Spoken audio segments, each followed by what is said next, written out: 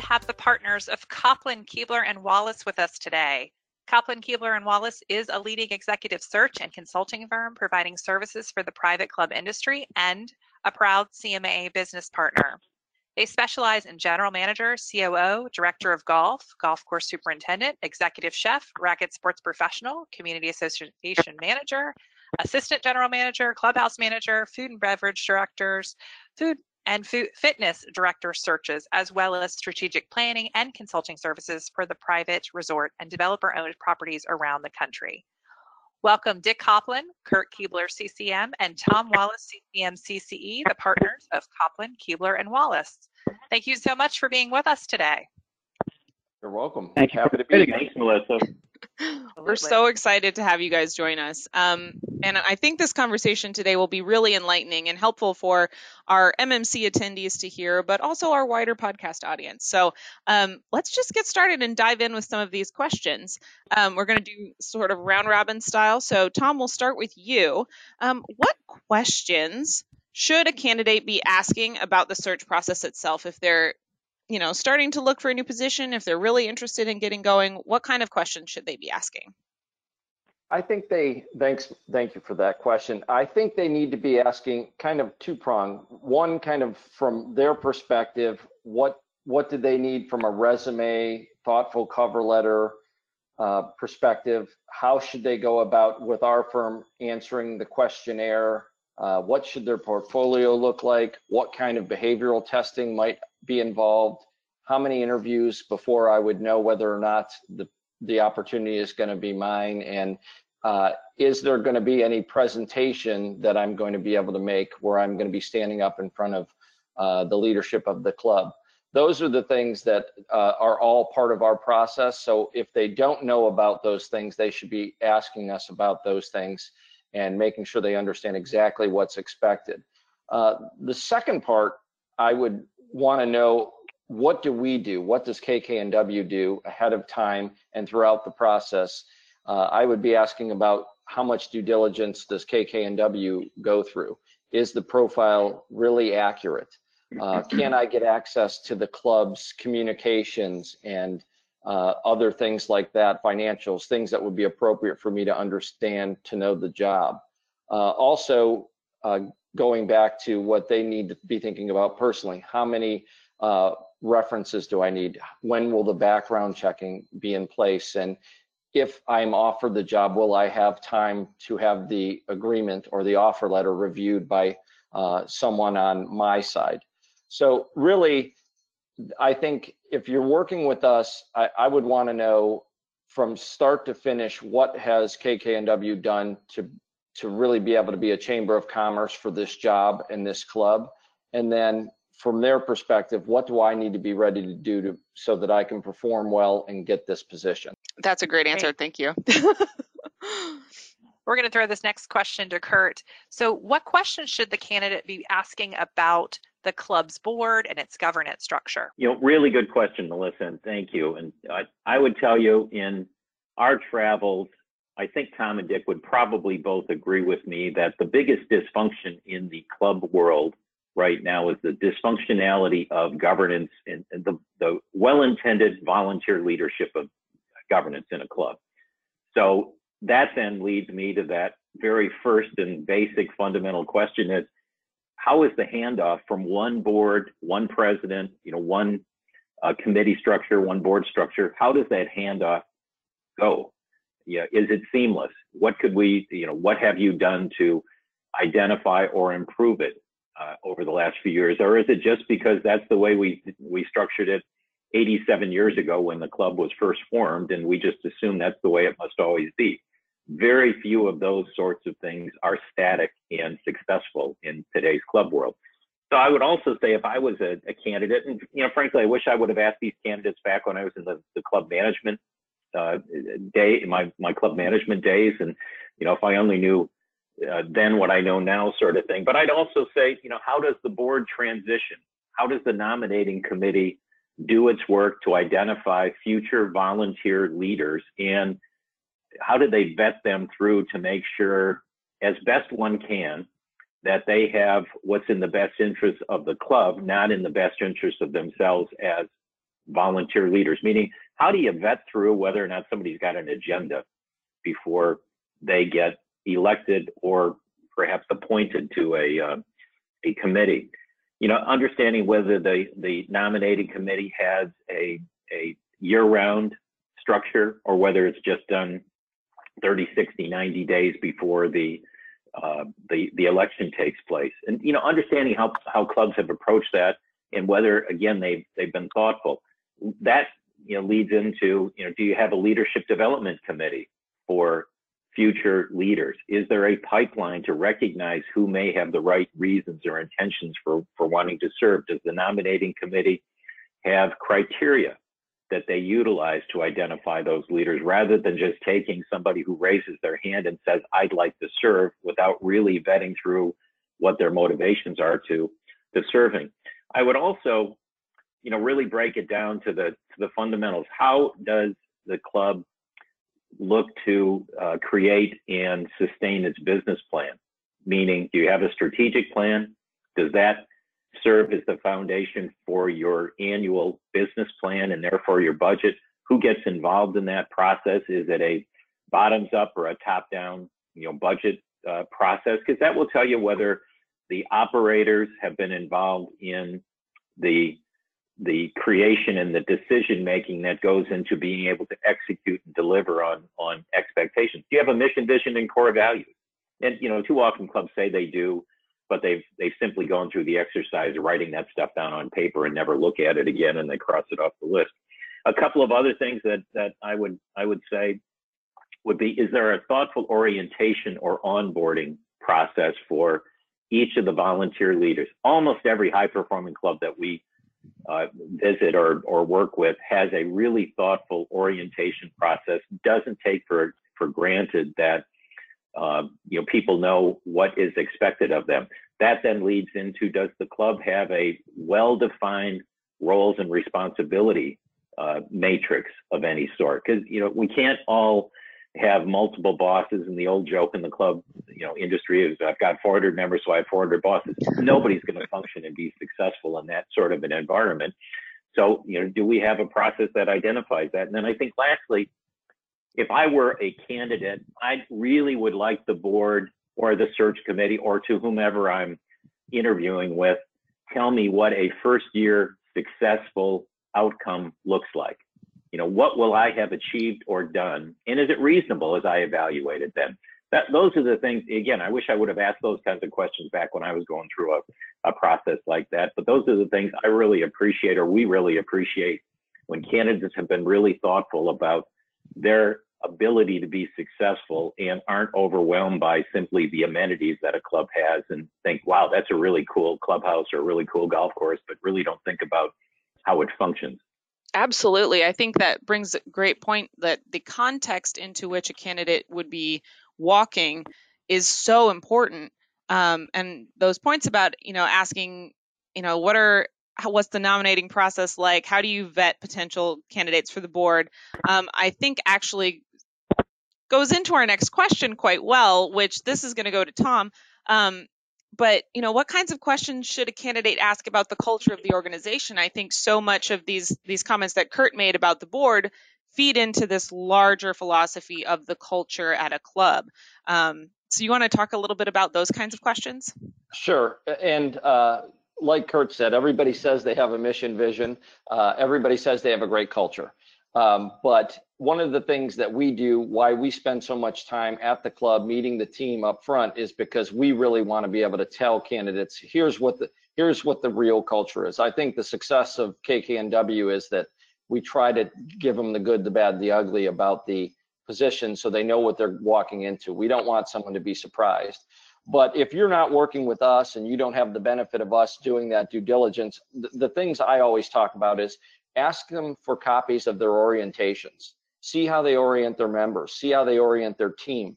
That really tells you. See who's involved with the orientation. If the general manager isn't involved, if one of the board members isn't involved with the employee orientations, new employee orientations, that probably tells you something about that. Training manuals. Get a look at their training manuals. See who does the training. See if it's a group thing, if it's one person, see how that is.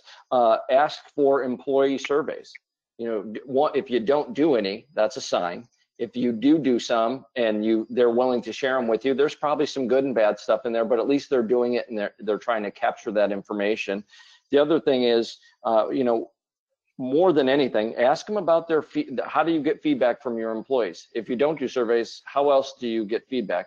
How else do you recognize them? What are the programs? If they say, well, we do a Christmas party. Well, besides that, what other things do you do throughout the year to make sure your employees know? Well, do they do an employee of the month? Do they do birthday cards for employees? Do they do birthday cakes? Just all the small little things. Every club has a little more money and a little more potential to do different things. But what do they do? But if nothing else, I would ask to talk to the HR person in charge. Spend some time. If he or she isn't involved with the interview, that should say something. But if they aren't involved, ask to talk to them. And if they are, I would tell you this is a bold statement, but I would tell you if the HR person is more involved with making sure the payroll is going through and making sure all the tax papers are good, I think that's a different type of HR person than someone who's actually out managing the human capital. The person within the organization that the employees count on to get their answers and to feel good about working there.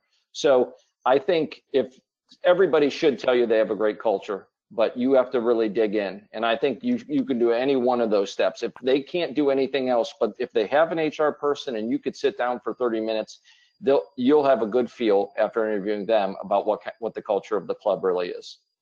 And of course, there's two cultures. There's the member culture and there's the employee culture. But I think the most important one for someone who's getting a new job is if there's a great employee culture, it usually it influences what the member culture is like.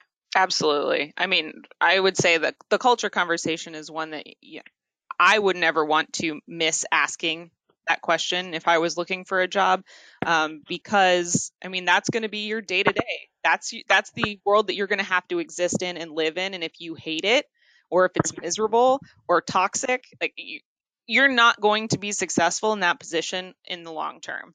So knowing, it's amazing how few candidates ask those questions about culture.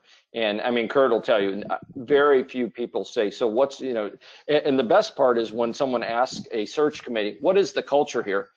There's just this glazed look like, now, most of them are successful business owners and they can tell you the culture of their business, but it's really difficult for search committee folks to really understand what their culture is. So, and quite honestly, that's a question I've asked in interviews of GMs that are applying for new GM positions is tell me about your culture, tell me about your orientations. I want to know how much culture setting they do as a leader. So it's important and probably right up there with governance and understanding the process is something you want to talk about. Yeah, Sure. No, I think that's a great response. So Kurt, we'll throw the next question to you, and that's, what club organizational fundamentals should candidates know before they accept the position? Yeah, and I think we've probably already touched on a bunch of them with our conversations to this point, but to perhaps be redundant or reiterate and add a few more, I don't know that Tom or Dick or I could underscore enough the importance of really understanding that culture and in just as much due diligence as one can do, getting in front of the board, the search committee, the leadership team in general. Are we? You all have heard this as have I at CMA conferences before, but we're always interested whether you are a high functioning orchestra, meaning we're all playing from the same sheet of music at the same pace and tempo with one collaborative maestro, making sure that we're functioning that way, or are you, that garage band that just can't, you're not even playing from the same sheet of music and you care not at all about how other departments are functioning. Getting into that sort of stuff is really important. Now, if it's not there, but they recognize that it's something that we'd like to achieve with your selection for this role, that's great. As long as you know that going in, what are the roadblocks that I may have to uncover? Clearly we're always interested, and not everybody can share this with you. Not everybody knows truly what the reality of it is, but are there sacred cows in our organization that we have to work and function around? Can you identify where those are? I would, fundamentally, again, gets back to, is there a strategic plan? What is the financial wherewithal of our club? I am amazed at times when, and not so much in the last few years, as much as, say 5 years and further back, managers would tell us, well, yeah, I took the job, but I never saw the financials before I took the job. You've gotten reassured by somebody who probably doesn't even know the true financial picture. Oh, we're in good shape. We've got a full membership. We're functioning fine. And then you find out that you're upside down in debt or your net worth calculation. In this day and age, you have a performance management system in place, meaning do we have annually defined goals and objectives for the board, the committees, each of our major operating departments? Are they reasonable? Are they measurable? How often do we measure them? Who gets to develop them? Do they get handed off from one term to the next? Or do they stop and start depending on who's the loudest voice sitting around the table and says, this is more important now? Is there thoughtfulness as to how all that goes? Just about every, and I think it's kind of reflective of a new generation of board and committee members now. They're younger, they have more expectations in their own businesses. So they therefore have more expectations of us as managers, knowing that we're measuring our success, not just saying, trust me, it's working fine. How do we measure what's out there? So what are the KPIs? Who knows what these mean? Are we doing a good job? Are you doing a good job to explain to not only your board, but your membership, why these KPIs should be important to you? Beyond food costs, which everybody looks at, or labor costs, what are the other KPIs? Are you using club benchmarking so that you've got some broader base rather than just saying, well, the club down the street does this or does that? Do you have a broader picture of understanding all of those sorts of things? So I would really get down to all of those fundamentals. I talked previously about a roles and responsibilities matrix. Do you really know who's responsible for what? And is that ingrained in the culture of our organization? Or is it just depending on who's sitting in the president's chair or who the committee chair is or who the department head is? Do we function consistently throughout the whole organization? And then lastly, I'd want to know fundamentally what's working really well that if I'm selected for this role, I can look to further enhance because it's already really good. And what is in your eyes not functioning as well as it should be, and therefore it would be part of my prioritization plan. And do we really know accurately, because we have data to support it, that whatever you're telling me is true, not just your opinion, but a more thoughtful data-based review of why it is what it is. So I would look at those primarily. I'm also always interested in tenure. What's been the stability not only of the leadership team, but the tenure, and how many, if you've got 9 board members and they're serving 3-year terms staggered, how many of them run for another 3-year term if your bylaws allow them to do so? Are you a club where people say, oh my God, I'm glad that's over, or oh my God, it was such an honor to be serving. I would love to continue to serve in this because it's not heavy lifting. I'm here to support, advocate, and so on. So those two to me are sort of fundamental tell signs that we're always looking for. If I could add one more, Kurt, I think, and it kind of bridges between fundamentals and the culture, is what's the history of the club producing great managers? Does the club produce great assistant pros that go on to be great pros, and superintendents and chefs and assistant managers as well? How many assistant managers have gone on from that club to become great general managers? I think that's an important cultural thing as well, but just a fundamental. Are you a teaching club? Is this a club that's known for developing talent and putting it out into the industry? All right. We've talked a lot about things to ask, things to look for. I think we've covered a few red flags, but Dick, I want to throw this one to you. What other red flags should candidates watch out for in the job search process? Well, thanks, Melissa. And I just have a question about structure for the day. Do you typically save the best till last? Is that typically your format when you do these? Totally. Oh, Absolutely. Just kidding. I thought the guys were great. I always learn some things from them, but they've touched really on the couple of red flags I would suggest. They also talked about culture a lot. I just want to quickly give you my definition, because sometimes you hear these esoteric definitions of what the culture of the club is, and people say, well, what are you really talking about? My definition is quite simple. It's how we do things around here. So you can learn a lot about a club if you just ask how they do certain things. But two red flags, I would say, and Kurt mentioned this one already, the turnover, I think, of senior managers, or the tenure, I would say, might be the positive way to look at it. Not only for the general managers that the club has had in the past, but what about the other department managers, the golf pro, the superintendent, the chef? How long have they been at the club, and what's the turnover ratio? That'll tell you a lot, I think, about the culture of the club. And then the second thing I would ask is, tell me about your strategic plan. And if they have a strategic plan, great. You'd want to really know what that's about and how seriously they take that. If they don't, that's a red flag in my view. Or if they're not willing to at least partake in that process. If you can ask, well, if you don't have one, are you comfortable with my helping and assisting you and leading you through that process? So those would be the two red flags I would outline. I won't go any more, but I think those are two that would certainly be important to me. I think that's a great point. Yeah, I was going to say, I think actually what you said about if you're asking about the strategic plan, but then the follow-up to that question of, if you don't have one, are you comfortable with me coming in and helping implement one? I think is a great question for a candidate to ask. I mean, I'm not an expert in job search at all, but as someone who likes to be seen as a go-getter and a self-starter, somebody who's interested in growth and development, I think that coming in and saying, like, I would love to work on this with this organization, I would love to help put together a strategic plan, could play really well in your favor.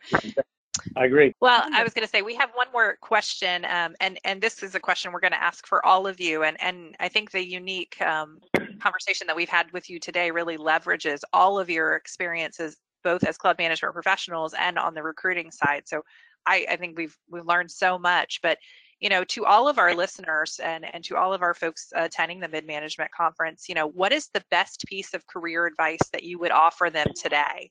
We're definitely in unique circumstances, but let me go to Tom first. Sure. Well, I have a couple things. One, first and foremost, just be self-aware. Be able to admit what you do know and what you're great at, and be able to admit where you need some development. I think all too often young managers want to come into interviews and tell someone they're ready to do any and everything. They understand it. Don't do that. Everybody's learning. I learn stuff every day. Kurt's learning stuff every day. Dick just mentioned he learns things every day. So be self-aware enough to admit what you know and admit what you don't know. I think more than anything, managers, people that are hiring want to just know that you're capable of admitting, I'm great at these things. I could use some work in these areas, but whatever you need me to do, I'm going to figure out a way to get it done. We're in the leadership business, whether we're hiring a chef, a superintendent, an assistant manager, we're looking for leaders, and great leaders are self-aware.